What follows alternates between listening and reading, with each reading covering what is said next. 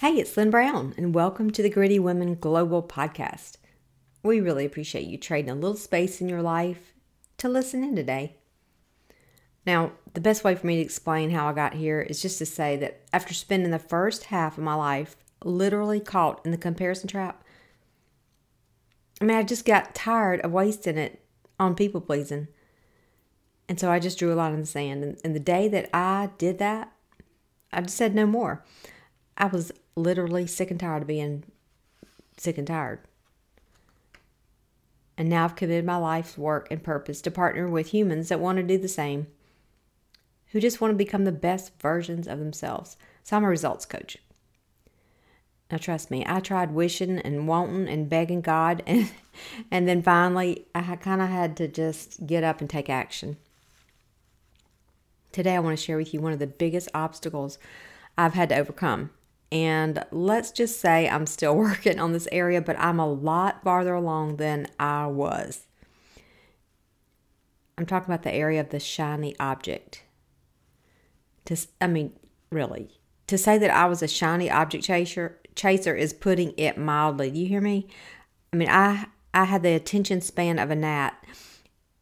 And I can't even blame it on being raised in a microwave world, in a microwave society, because honestly, I wasn't addicted to the ping of my parents' cell phone because there was no cell phone when I was a little girl. I grew up without the sound of the pings. Maybe I just was wired that way. I'm pretty high energy. I always wanted to know what was next. Literally, at age 5, in the middle of a 3-ring circus, it was a world famous circus at that. I looked at my mom and I said, literally, y'all, they were shooting the women through the air, with the sparkling suits with flames through the air out of a cannon. That's pretty exciting. And I looked at my mom and I said, what are we going to do tomorrow? And I became a great starter, but not a great finisher. And I began creating those habits even at a young age. I started dancing, and then I didn't want to complete the classes. I started piano. I took for 5 years, and then I quit. I started guitar, and when it would get tough and get every day and get to the place where the consistency had to be built in, I would opt out. Distractions come in many forms, and they are so subtle. A lot of them look like really good things, and I'm sure you would agree that there is a lot of good out there. But everything good, just because it comes along, doesn't necessarily mean it's for you. And honestly, if it doesn't line up with your values, your purpose, and your vision, don't pick it up. So I've got a question for you. What is one thing that you could remove from your life? Something you could just take off your plate, and that by doing so would move you closer in the direction of your dream.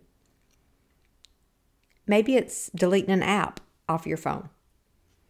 Perhaps it's delegating housework. Hey, that sounds like a great one.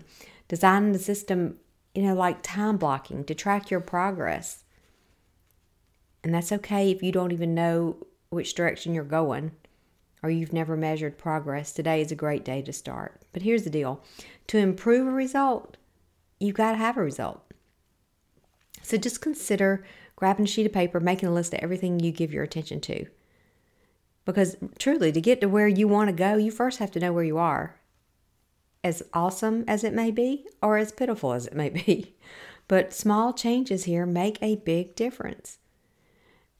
And one thing I've had to focus on is saying no. And y'all, when I tell you that is like one of the hardest things for me, saying no is such a little word, but I'm telling you, it is so hard for me. And it doesn't mean that you're selfish or just absorbed with what you're doing. But here's the deal. Whatever the thing is that you have inside of you that you want to manifest in your life, that dream, it's got to have all of you. You're going to have to create space for it. I get it. I believe you totally when people say to me, I don't have time for that. I get it. Nobody does. But we have to create space for our dreams. And at the end of the day, you do what you want to do.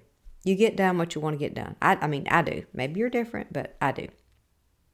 So I've had to see myself in a new way. I've had to stop saying, I can't focus, blah, blah, blah. I've had to rethink how I think about myself. And it took a minute to change that self-talk. And sometimes I still get caught up. Even last night, this happened just last night. I was not paying attention on my phone yesterday and set an alarm for 3 in the afternoon. And I put AM instead of PM. So during the middle of the night, when I was finally, asleep, sleeping really good, my alarm went off.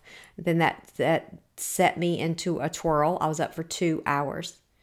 And I immediately said out loud last night, I'm like, you are so stupid. I said that out loud. That's not good. That's self-talk. That's saying that I'm irresponsible. That's saying I can't focus on even setting an alarm. That's a small example. But this is exactly what I'm talking about. So I realized a few years ago that honestly, that my busyness and just chasing drama was a distraction. It was my excuse. I was jumping from here to there and back again, and that chaos level was always off the chart. It was my default behavior. It was like I was living in a stirred up anthill. If you ever, I don't know if I live in the country. So if I step on an ant bed accidentally, they go bananas. I mean, it just stirs up everything and they're crawling everywhere. And that's almost kind of like a snapshot of what my life used to look like.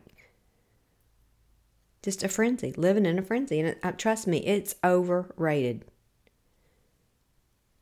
And again, I'm not there yet, but I'm moving forward.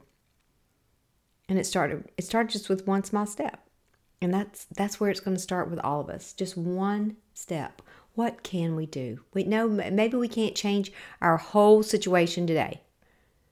But what can we do? What is one thing that we can do? Learning to say no was a way for me to begin moving toward the direction of my dream. To reduce, some of those distractions. Delegating office work. I had to hire an assistant. I couldn't do it all. And the things that you don't enjoy doing, they take energy from you. You dread doing them, and then you're stressed when you're doing them. That frees up mental space when we delegate. It frees up mental space and helps us to be the creative, amazing people that we are. And yes, you are one of those people too. We are created to be the best versions of ourselves.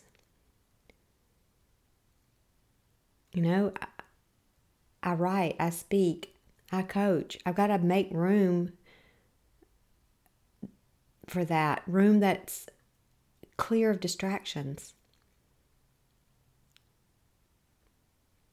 Maybe you could start with establishing a great, just solid morning routine. One that doesn't start off with picking up your phone.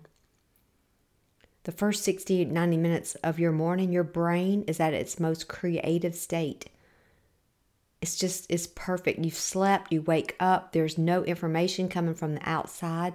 But the first thing so many people do is pick up their phone, check their emails, look at the news, look at the weather, look at the text. They get pings, they get notifications, they jump on Candy Crush or whatever it is, and here we go. You got to take control of what you feed your brain.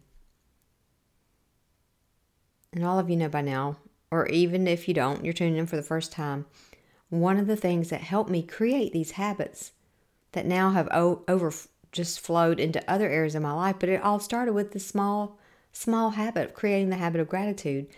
And everybody still, so often people are like, oh, that's so simple. Yeah, I've heard that. I've seen that before. But do it. Try it for 30 days and then do it again for 30 and another 30. After about that, then you will have created a habit. But that's a non-negotiable. And that habit led to so many changes. Changes in my relationship with my family. It changed my bank account. It drew me closer to Jesus because I spend that uninterrupted time with him. So, yes, we have to take control. Nobody's coming for us. Nobody's going to do it for us. So if you want a different result, you're going to have to do something different. Whether it's in the area of your spirituality, your health, your finances, relationships, your dream of summer and wearing a bathing suit. I don't know what your dream is. But whatever it is, it's going to take all of you. And it starts by removing some of the distractions. So think of one thing. I'd love to hear what your one thing's going to be. So you certainly can send me a message on Instagram or Facebook or LinkedIn, or just reach out to me and let's find out what your action step is. I look forward to this journey. There's some exciting things ahead. I've got some exciting announcements coming up. We're coming up on our 100th podcast episode, launching a new business. It's just a lot. There's a lot of exciting things going on. But thank you for tuning in. Remember, gritty is the new pretty. It's the new strong. And you are equipped. You are equipped to do, be, and have anything that your heart desires. And your mind and your habits can be transformed and renewed. It says it right there in Romans 12. Romans 12:2, my favorite verse. So I'll see y'all soon. Take care. Love ya. Bye.